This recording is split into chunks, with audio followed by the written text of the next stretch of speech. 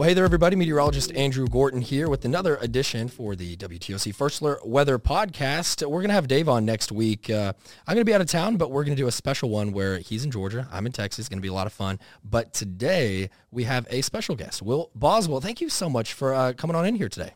What's up, man?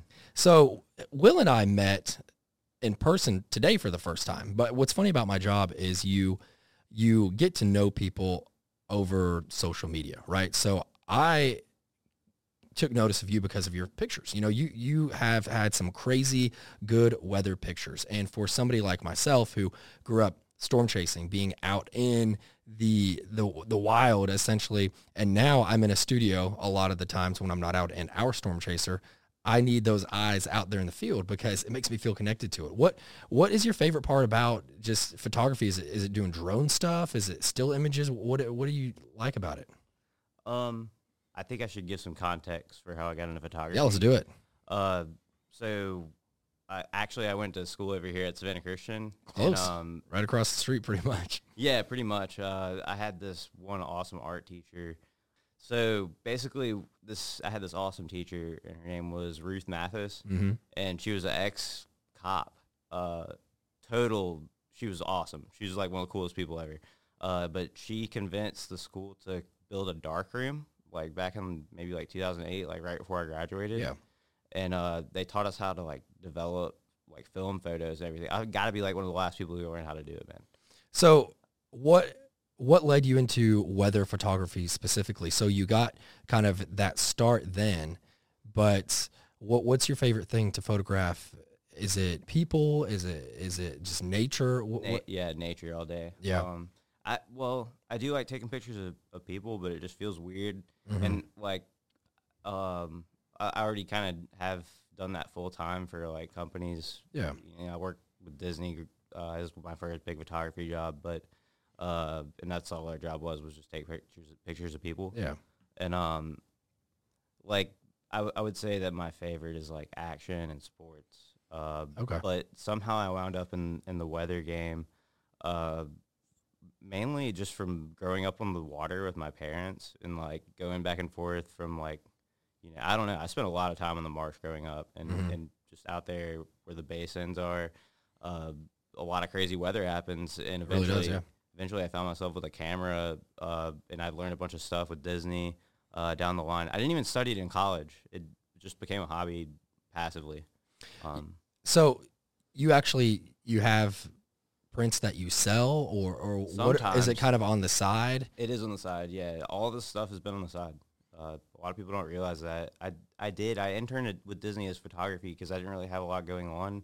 After school, I did a communications undergrad, and once I got there, I learned pretty quick, like, I'm going to have to learn business, and this isn't going to work for a long-term kind of trajectory for my career.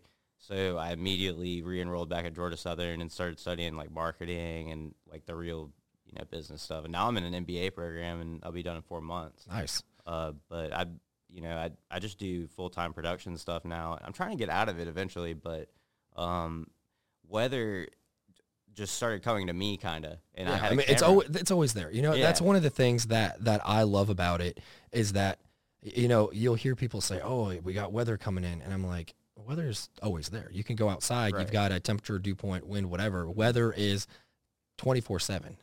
I mean, it might be good, bad. It's all relative. But you can go outside, take a picture of a sunrise. You got something new every day. Sunrise, sunset, storms thrown in there. Maybe you've got a shower that just produces like a vibrant rainbow or water spout. Like there's always something there. Since, you know, it's so diverse, is that why you like it? Because it's different every day? It's not like you're going, and I know you don't, you know, shoot weather photos every day, but when you get the chance. When I lived in Colorado in Summit County, I was working with Vail Resorts. It was like my first marketing job.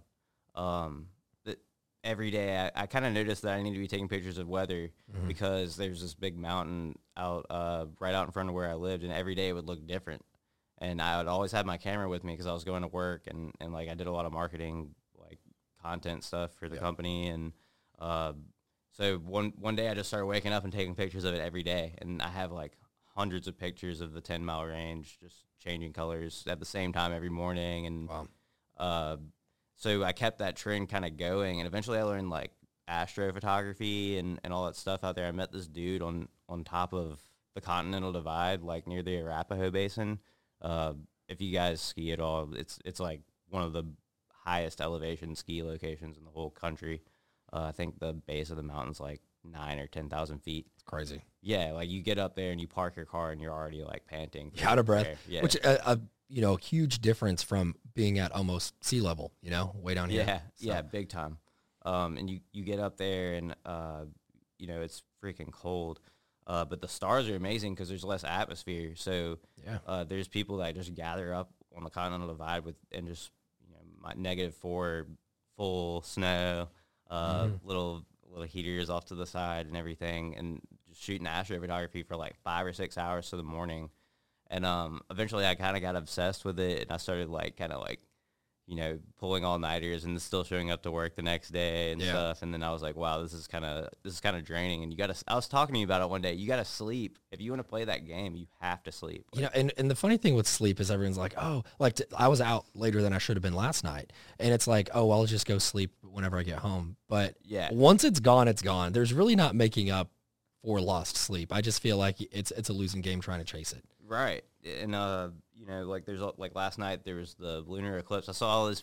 We did get one decent picture here. I saw it. I got one, and it takes a skilled eye to look at it, to actually find it, and the equipment, because, we love getting viewer photos, but a lot of them are going to look like mine. I go out there with my iPhone and take a picture of it. And I feel like with this astrophotography, a lot of times it's a letdown for the public. So Cutter and myself, yesterday, we were like, look, CBS, CNN, like all these people are showing us these crazy videos from NASA of like past, eclipses, but that's with a great camera. Like we're not trying to get people unexcited about these things, but it's like, we don't want you to go outside, have high expectations, and then you see it and it just does not live up to it. But with somebody like you who is actually gone and you didn't go to school for it, but you've kind of trained yourself to do it, that's where we really get in on the good photographs. And seeing those from viewers is amazing. And I've used your pictures on air before, social media, and it really is just a way to showcase, the diverse scenery that we have here. And I mean, obviously, it creates a cool relationship with us to have that. Yeah, for sure. But I just think that it's cool that you're taking that passion and then you get to share it with a lot of people. Yeah, and big thanks to you guys for that, because WTSC has been kind of helping me get around Savannah for a few years now, passively and like no questions asked kind of stuff. So I really appreciate that. The whole, like, it all started out locally for me, and then I kind of moved to Orlando, and then started trying to branch out in Orlando a little bit too. So I kind of covered both of those areas. So sticking with kind of the astrophotography, with SpaceX, being more frequent over the last few years, have you gone out to Tybee or tried to find somewhere with a lower light pollution and try to shoot some of that stuff? Yeah, I have. I almost always screw it up.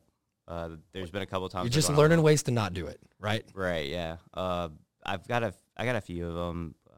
One of the first big Falcon launches I got, like right when they first started stopping blowing them up. They're figuring them out. Yeah, like when they finally started getting them into orbit, I got one of the first ones of that, and ever since then it's just been like drop focus, like you know what I mean? Yeah, I mean, and that gets technical, which you can talk as technical as you want. Someone listening will understand it better than I will, but I think that's pretty neat. I've seen some people out there even get, on really clear nights, you can get Milky Way pictures from Tybee. So can you explain like how you get that? Is there like is there just one picture, or do you have to stitch it together, or is it more of a time lapse? Like, how does that work? All right, we can get a little bit without giving away your secrets. No, it's cool. We can get a little bit technical here. I talk about it all the time. So the thing about shooting astrophotography is you don't want to make your camera's image sensor too hot. Like when you run your camera like kind of ragged, or holy crap, is that my? Oh, you're good. I'm sorry, man. This is my wake up alarm. We woke up. No, I got him up early here today. We're literally just having a conversation here in the studio. So I live 10 minutes from work, and then I go shower really quick, and then I go straight to 9line and start editing videos all day. Yeah, I definitely don't get to work as quick as I need to some days. So I completely understand. No, you're good. What were you just talking about? So we were talking about how you get a good image of the of like a Milky Way or something like that. So first of all, to get a good picture of the Milky Way, you're going to need a really wide angle lens, and you're going to want to not make your image sensor overheat. So does the wider lens, does that have to do with letting more light come into the camera? Yes. Yeah, it does. The wider your focal length on the lens, like a wide focal length would be like closer to 0, and a shorter one would be like closer to infinity. Okay. But if you, and that is literally where it goes. Like eventually there's a point on all lenses called the infinity focus. So it wasn't even like a illusion or anything. Nice. So anyway, once you find that spot, you want to set your aperture as low as you can most of the time, like, but not too low that you lose focus on your landscape. Right. But also a lot of people like to take two different photos, and they'll layer like one of the landscape and then one of the Milky Way, just because you can get better focus. Yeah, you can kind of tell when things have been touched up. It's like back when Instagram like first started, and everyone would be like, "Oh, no filter." And you're like, yeah, you got like Mayfair on there or something. Like you can tell you really bumped up the contrast or something. Right. Yeah. And I'm not a composite kind of guy. That's what it's called, compositing. I've never really been much on that game. Yeah. I usually just do post, like I underexpose a little bit, or I either overexpose, just depending on what's going on, and then I just fix things up afterwards really quick. And really, you can't see it until you've exposed it. It's kind of weird. Like you could be looking right at it and not even see it. Yeah, it's really interesting. Better. Looking for something that my dad and I used to do. We're just, growing up in Texas, out like somewhat in the country there for a while before it got real built up around Dallas. We could sit in our backyard, and you have to let your eyes dilate a little bit. So but that's important too, for sure. But we would count satellites, and that kind of like sounds dumb, but we would sit out there and just chill. And you would look up and you could see it. And they're not like as bright as the International Space Station or something like that. But it was just something fun that me and my dad would do. So I've always been interested in stuff like that.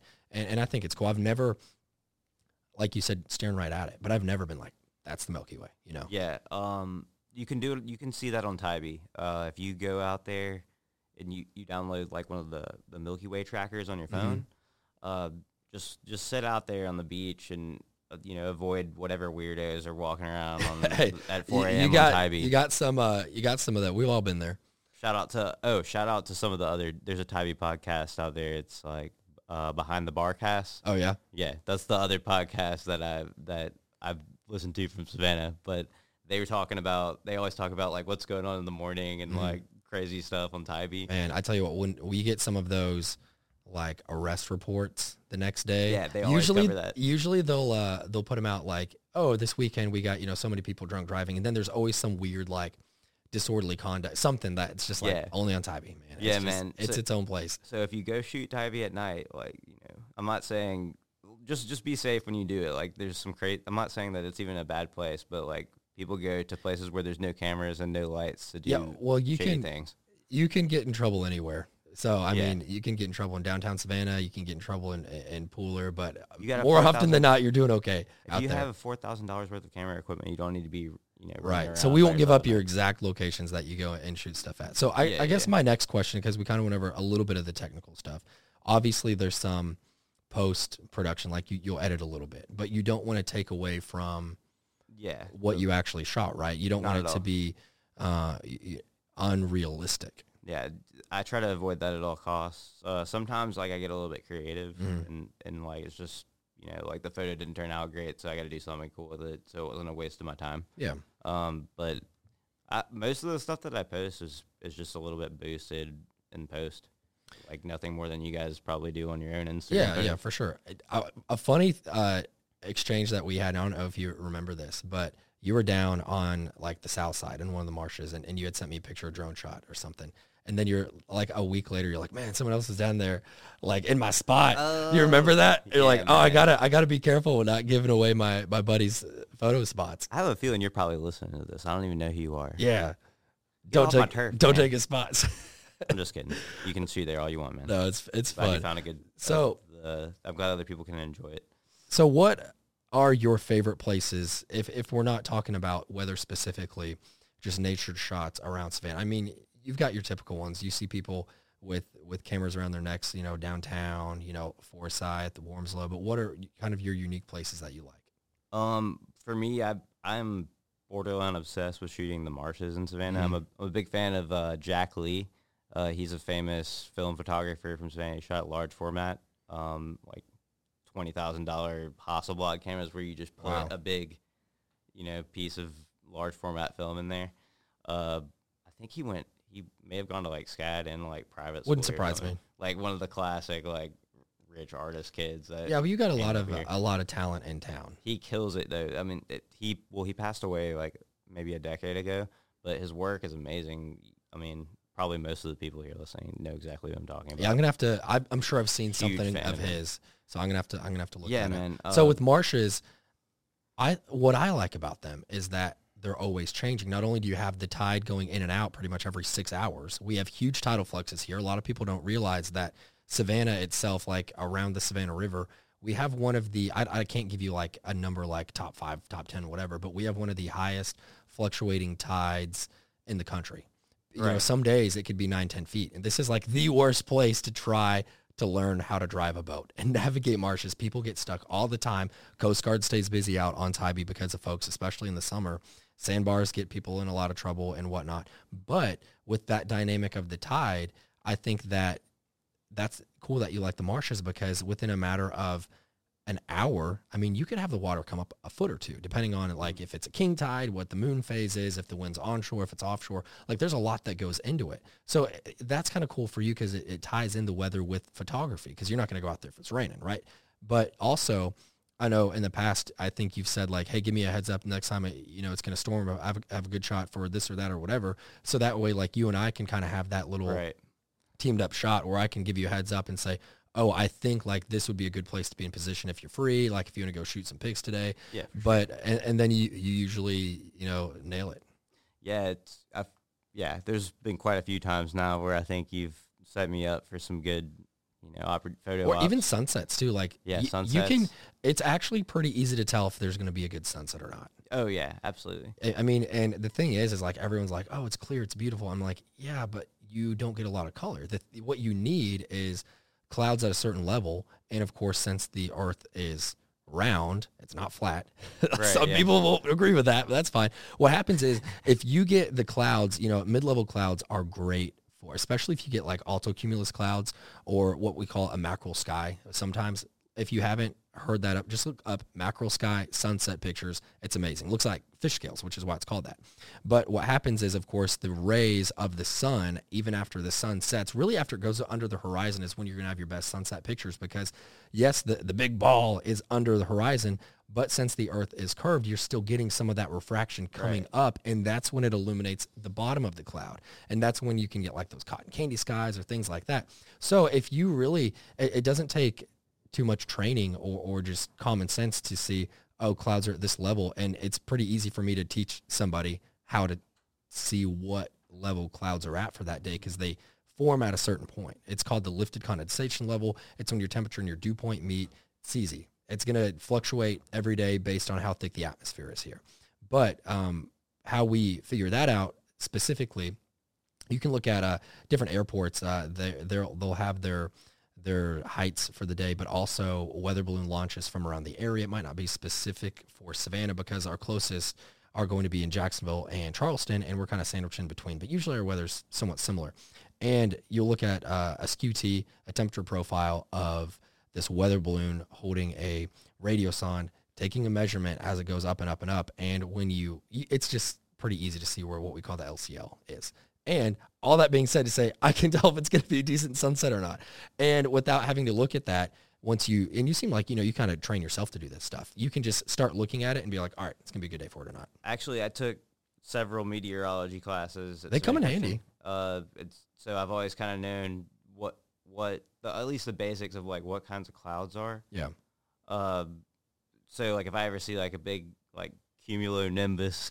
Those thunderstorms that you get in the summer are great, and the contrast with how dark it is with like when the marsh is like really popping green. Yeah, those are cool. And then one of my favorites is like if you get one of those big like white coastal birds or whatever, and it just contrasts against it like on the dark cloud in the background. That's pretty cool too. On a darker note, one of my favorite things to photograph in the marsh is trash. Really? Yeah. You just never know what's going to end up there.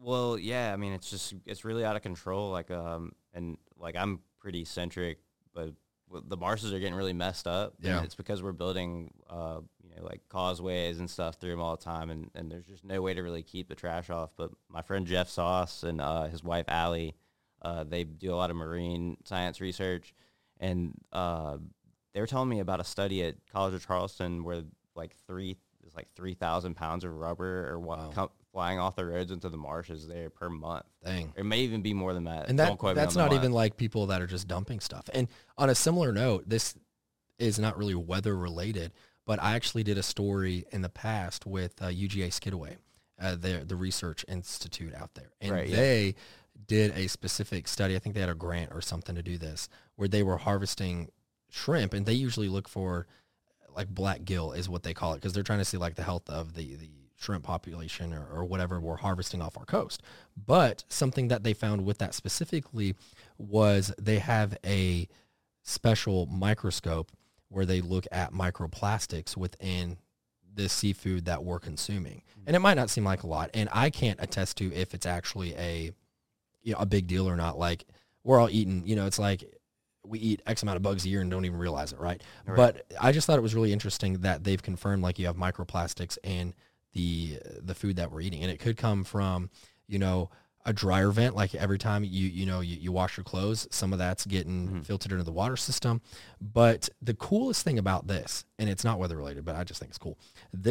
What they used to have to do is when they're pulling apart shrimp or whatever fish they pull out of there, they would have to like hand analyze what they thought the particle was. And now they have a microscope. It's like a laser microscope. So they'll put it there and it will chemically tell them like, this is this kind of plastic. And then they can go back and trace it to like, oh, well, that kind of plastic is what they use for shopping bags at the grocery store, or it's from shoes, or it's from whatever. So I think it's kind of cool that it's kind of come full circle to where like they can pull it out and see where it is coming from. So if that's something that people are going to address in the future, that's a way to start. And I just think that the easiest way is to don't litter. It's crazy. I mean, even driving down 16 here, people just before they get on the highway, they're just throwing stuff out. We're getting a little sidetracked, which is fine. Because talk about whatever we want here. Well, this is we're still actually on track, because what I was going to say is kind of my ultimate goal is like take pictures of trash in the marsh and like figure out how to like get rid of the art in a way where like I can generate money to get the trash out of the marsh. That'd be interesting. And I'm thinking about doing like some of the newer digital art kind of formats, like NFTs, or like maybe I saw that you were working on that, and that's something a lot of people don't really have a good grasp on. But it's already taken off. It's the idea of like once you create a digital item, it's not really dead anymore. Like what if I bought like Luke Bryan's new song, and then I could sell it to you because there's only 10,000 copies of it. Mm-hmm. Maybe you. It's not unlimited, right? Right. It's its own thing. Yeah, it's kind of like economics applied to digital products rather than like economics applied to your cell phone, or like how many phones get made per year. Interesting. So it's almost like limited edition or whatever. Yeah, and the cool thing is after it keeps selling, because you minted that first piece or whatever, you minted that collection, you keep taking royalties every time it gets sold. So like I keep making 10%. Like if that happened, I could take the 10% and then like use it to keep paying for people to go get crap out of the marshes. Because I know that they have like Fight Dirty Tybee, and they've got a lot of volunteers that go out there. And in the summer, it's crazy to see how many like cigarette butts and whatnot people get out. Right, and then you get bottlenecked on like things like work, and like where you literally can't get people out there to go work because it's too costly for their time. And a lot of it's volunteer stuff. It's not like people are getting paid X amount of dollars to go in and be a good person. But what if you could create something that generates those dollars, that just keeps paying it, and the government doesn't have to keep doing it, or It you don't becomes have to keep applying for grants. self-sufficient, right? Yeah. Like kind of achieving like kind of like a critical mass, if you will, like on like a piece of an art collection. Yeah. And it's happening all the time. That's why you saw like Jimmy Fallon and even Visa are buying up these huge NFTs, and it's because packaged within them is millions of dollars worth of clout. Seriously, like you could buy like that Bored Ape that Jimmy Fallon bought came with thousands and thousands and thousands of new followers. Well, there's a method to the madness, right? Seems like. Yeah, and you're buying into these intellectual property things, and like obviously the I'm calling it Marsh blocks right now. It's kind of the working thing, but like the idea would be, to kind of like start small and figure out like what can be done, because I've seen some nonprofit stuff work with it. I just need to figure out like who to meet. Maybe someone will be listening to this, because that'd be fun to see where we could get that going, a self-sustained way to kind of get our marshes clean. No, seriously, like if you're out there listening to this and you know anything about like Ethereum smart contracts by any chance, it's over my head. You can literally call me or message me. It's a pretty high level topic, but I'm looking for a guy. So there you go. Got a plug there. So I want to go back to weather photography here before we start wrapping up. I love it. It's crazy because weather's always moving, and a lot of people either prefer video or pictures. And I honestly don't know. I feel like, there's a strong opinion on either. But for me, I love weather time lapse. That's probably my favorite, especially whenever I was storm chasing. And that takes a lot of patience, skill, maybe a little bit of craziness, sleepless nights for my mom when I was in college, storm chasing in Oklahoma. Yeah. But you have to position yourself in a certain way to where you think there's going to be a tornado in a certain spot, know where it's going to be, have a tripod, and be okay with chilling there for 5-10 minutes, knowing that you're going to be safe. There's a lot more to storm chasing and extreme weather photography than just crazy people bottling up roads. There are those people that kind of ruin the fun for us, but there are also people that do artwork with it, and I remember when I was younger, we had one of these tornado movies came out on IMAX, and that was crazy. And this guy, his name was Sean Casey. He and Reed Timmer were kind of the big storm chasers of like the ones that were on Discovery Channel or whatever. The people might know their names. He had the craziest idea, and I always thought it was the coolest thing. He had an IMAX camera and this tank he built, essentially, and he called it the TIV, I think, Tornado Intercept Vehicle, unless that was Reed's. I might be getting these crossed. But what was cool is it kind of had a dome on the top, and his goal was to have a tornado literally just drive over his car. So this thing could shoot down spikes into the ground.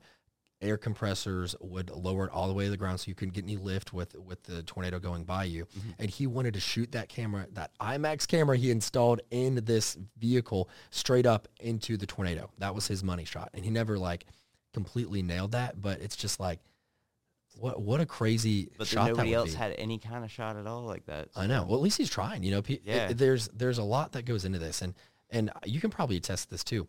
Lightning is hard to get. You can actually get like a lightning sensor for a camera, right? And can you talk about that? Because the place that we would always go if we weren't chasing storms, or if it was at nighttime, because you don't chase at night, that's just stupid. But we would go up to the top of the Oklahoma football parking garage, and you could see 25 miles out west, and the storms would always come west to east, almost 90% of the time. So you get up there and you just watch the storms roll in. But there were people up there that had cameras that had a specific setting or an add-on or something, and I never had a fancy camera. But instead of just hoping that you got the frame of the lightning, it would just take the picture for you. Okay. Lightning is kind of its own weird thing, and it's quick. And I'm talking about no matter what you do, the other lightning photographers out there are going to come at you, and they're going to be like, you didn't do this right, or you didn't do that right. But my thing is, if you can come up with a cool image, then that's amazing, man. If you like it, then, it's not just let it be your own thing. Yeah, all day. And there's a lot of ways to do it. And my way is point your camera at a storm and just hold down the burst button until it freaking catches one. Yeah, well, and then you curate everything. You just have a lot of images to go back and delete. But you know, the cheating way is if you have a high frame rate camera that you can film and then just take a still from your film.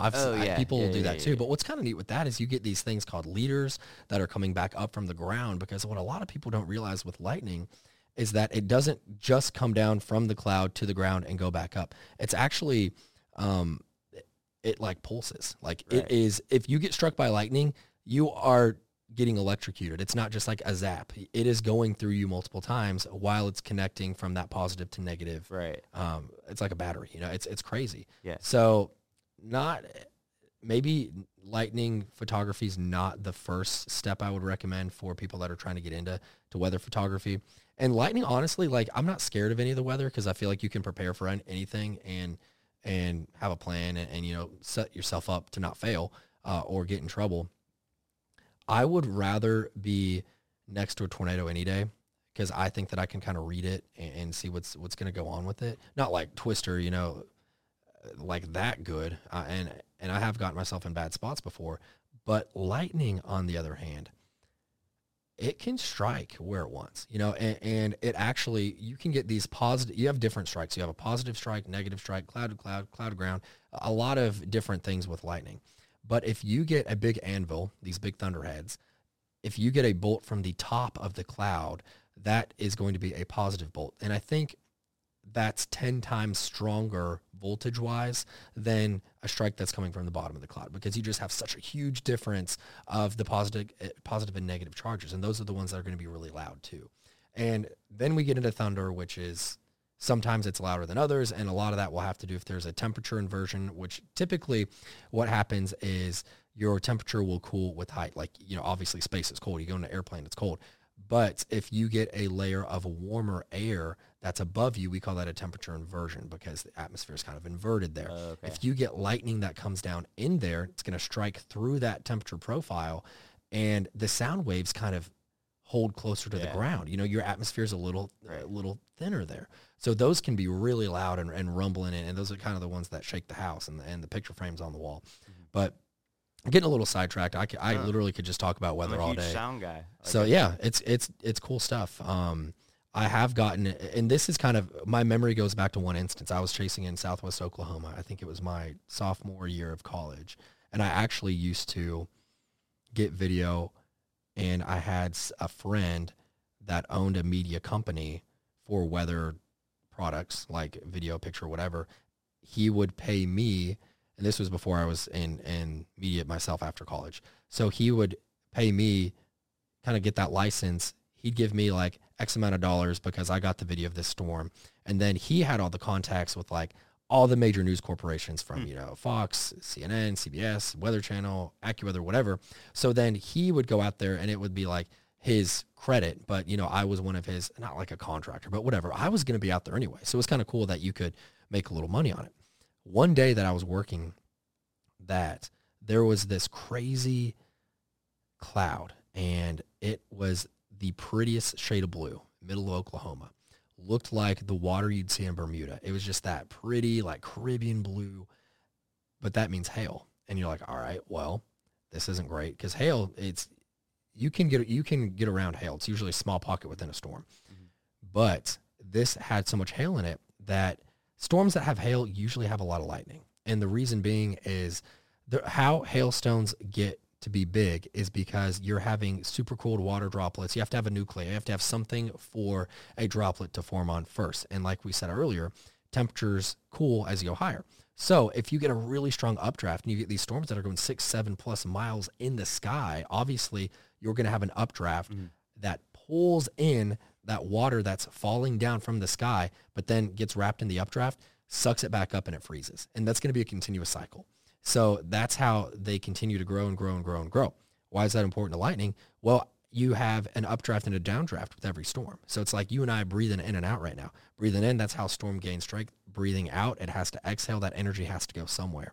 If you get a hailstone that gets wrapped up in between these, goes up the updraft, and then as it's falling, it kind of gets going again, and it just goes up and down, kind of like a yo-yo. Those are when you get we call them gorilla hailstones. They're huge. Mm-hmm. It wasn't quite that big, but lightning can happen. Obviously, it's a difference between a positive and a negative charge. When you have these hailstones colliding for miles above your head, which is hard to visualize because these storms really can be 35, 40,000 plus feet, and you've got hail that is getting sucked up miles vertically and then falling vertically, but they're going to be clashing into each other, right?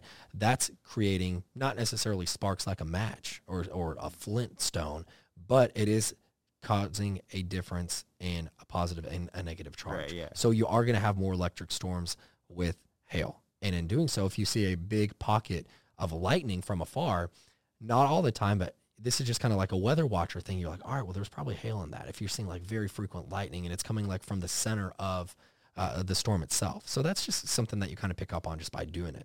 So yeah, I never think about like where the energy really comes from. Like, I mean, like I know I learned a little bit about all that. Like, my main science, all that focus was like pretty much in high school. We had a really heavy science program at Smith Christian, and also at Country Day too. I had this teacher. Do you guys know Bill Eswine by any chance? I mean, that sounds like a familiar name. He's a freaking awesome, like just environmental scientist from some. He teaches at Country Day, maybe still, but might need to link up with him. The man, absolutely. I'm pretty sure him and his team basically started the research projects on the Barrier Islands and stuff out here, like back in the day whenever they first started doing field research out there. But anyway, that guy was telling me, he taught me about like hail and sleet, like 3rd or 4th grade. I had like a very strong understanding. Yeah, of that. I mean, there are different types of frozen precip too. You can have freezing rain. You have something that we call graupel that we don't get that often. I mean, it's just, it is another side note that I could just talk about as a lecture if I had to. I need to study up more on like my energy science stuff because I've been working more with like electronics myself, and like I feel like just being able to understand the way that energy really works, it all around can just be applied to everything. Yeah. Because like I have problems with just my stuff at work right now. Like I have like grounding issues with microphones all the time. I can never figure out like what's going on, and it turns out that, you know, like we're picking up like all kinds of crazy static just from like the machines next door. And we've had some crazy stories here too. You know, radio waves are energy, right? And like us talking right now, energy's being emitted. And craziest thing that I've heard here is it was maybe like a couple blocks, a quarter mile away at most. But we have a big antenna here, one of our transmitters out back. And we talk on wireless microphones in the studio, like when we're broadcasting. And when we're not over the air, you know, like it's sending out our signal specifically, sometimes you can actually still hear us talking. So we have to be careful. If you have a mic on, you just pretend it's hot, as we call it, meaning it's that people can hear you. And we had one of our producers that was coming into work, had it on a radio station. I don't know what one it was. I think it was a really low-end one. But he was actually picking up us talking just like you and I are right now from his car because for whatever reason the frequency was close enough to where you could actually hear it. And I just thought just that was so like the crazy. amplitude's so high. Yeah, it was wild. And he's like, I just heard you guys talking about like whatever. And I was like, no way. Like we got to be careful what we're saying. Not that we're like going to say anything bad, but you just never know. Right. Yeah, for sure. So that's crazy. You don't want to like accidentally like have somebody drop in when you're saying like something out of context. Oh, for sure. Yeah. And you got to be careful these days anyways. Yeah, for sure. But I want to just kind of go back to wrapping up weather-wise. I'm really ADHD, man. We can go all over the place. No, we've been talking for almost 39 minutes, and we're just kind of circling around. So if you made it this far, you deserve something, a prize. But you, let's go back to what are your favorite weather pictures locally here that you've taken? Because I'll put these on social media, or we can link to you or whatever, and we can give people visual to this. My favorite one, my favorite weather picture has to be this one, and it's just like it's just a lightning bolt, and it's horizontal, and it's right over. So that would have been a cloud-to-cloud shot. Those are cool. Yeah, it was. I could not tell you what kind of lightning bolt that was, man, but it was just. You know which one I'm talking about? I think I do. It's very specific. Sure, I've shown it. It's like it's just like a really quick, like just horizontal one, like, and it doesn't touch the ground. It doesn't really come out of the cloud or anything, but anyway, that's my favorite one, hands down. And then I have a couple other, I think there's a couple ones in Colorado where you can't really see precipitation, but it was like -8 outside, and it had just snowed so hard, dude. Like I'm talking about it. We couldn't go anywhere. Like I barely made it up the top of the mountain to even get this picture, but it's on the Arapahoe Basin east wall, and you can see where like the snowstorm had just come in and just like pelted the side of this wall, and there's like a little crescent moon just like coming right out. Oh, that's cool. You gotta see that. It's coming right out of one of the chutes of the A Basin east wall, and in the spring it turns into like a skiable chute. But I wish I could go back and get my revenge in like April and get it when it's filled out, so I can have like a before and after. That would be really cool. I don't know if I could time it with the moon as well as I did that day, but it was like the most incredible moment ever because I'd kind of just got out there. The reason it's so meaningful to me is because I'd kind of just like left home by myself and kind of like went out on a huge adventure, you know? Yeah. And it was like the day where I was like, holy crap, this is going to be amazing. Like, Set the first the tone, right? Photo. Yeah, it was definitely the first banger, like, landscape photo I ever took. Nice. That I was proud so of. That's awesome. And, you know, you said you kind of left home, whatever. So what are you doing? Is this home now, like permanently? I'm here now. So for Thanksgiving, do you have any plans? You know, anything crazy going on? Probably just gonna hang with my brother and my future sister-in-law. They just got engaged. Cool. I'll be chilling with just the family and stuff. I don't know. Sometimes I get together with my friends and do little Friendsgiving stuff. Oh, that's always good. I don't really know what's going on with like vaccines or like what people's rules are right now. Yeah. But I'm vaccinated and stuff. ESPN made me get vaccinated to kind of jump back on with work because we interact with so many people. And right.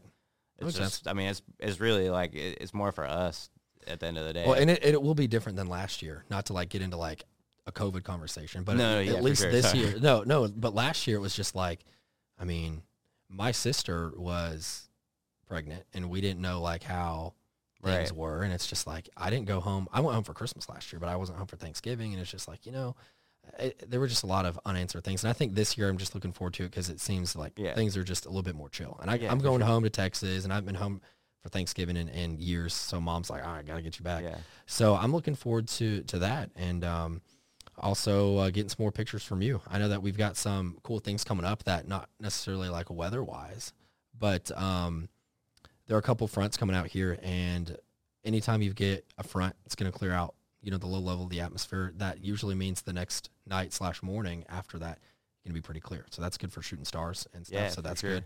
And then I've seen some cool pictures in the past of when they do like that lighted boat parade. People get some really cool shots of that. They do it down on River Street or down. Oh yeah. And people like go all out because just Savannah. Cool. We're kind of quirky out here. They just deck their sailboats or whatever out with Christmas lights. So that's kind of fun too, because we're kind of getting into that season. We've got the tree lighting downtown next Friday too. So it's kind of nice that things are getting back to normal in the holidays.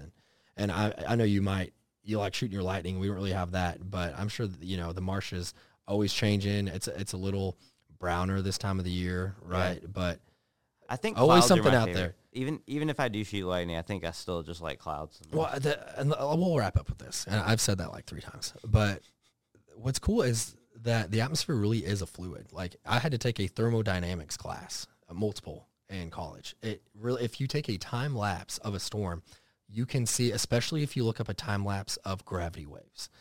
It's nuts. It looks like water just flowing down a river. We call and sometimes we will reference, the jet stream if it's over us, or certain things, steering elements in the mid-levels of the atmosphere as an atmospheric river. And a lot of people just look up and they're like, oh, it's sunny or cloudy, but there's a lot that goes into it. And there's always a reason to why the weather's the way it is. And there are a lot of variables. And people always want to make the joke that, we still get paid to be wrong all the time.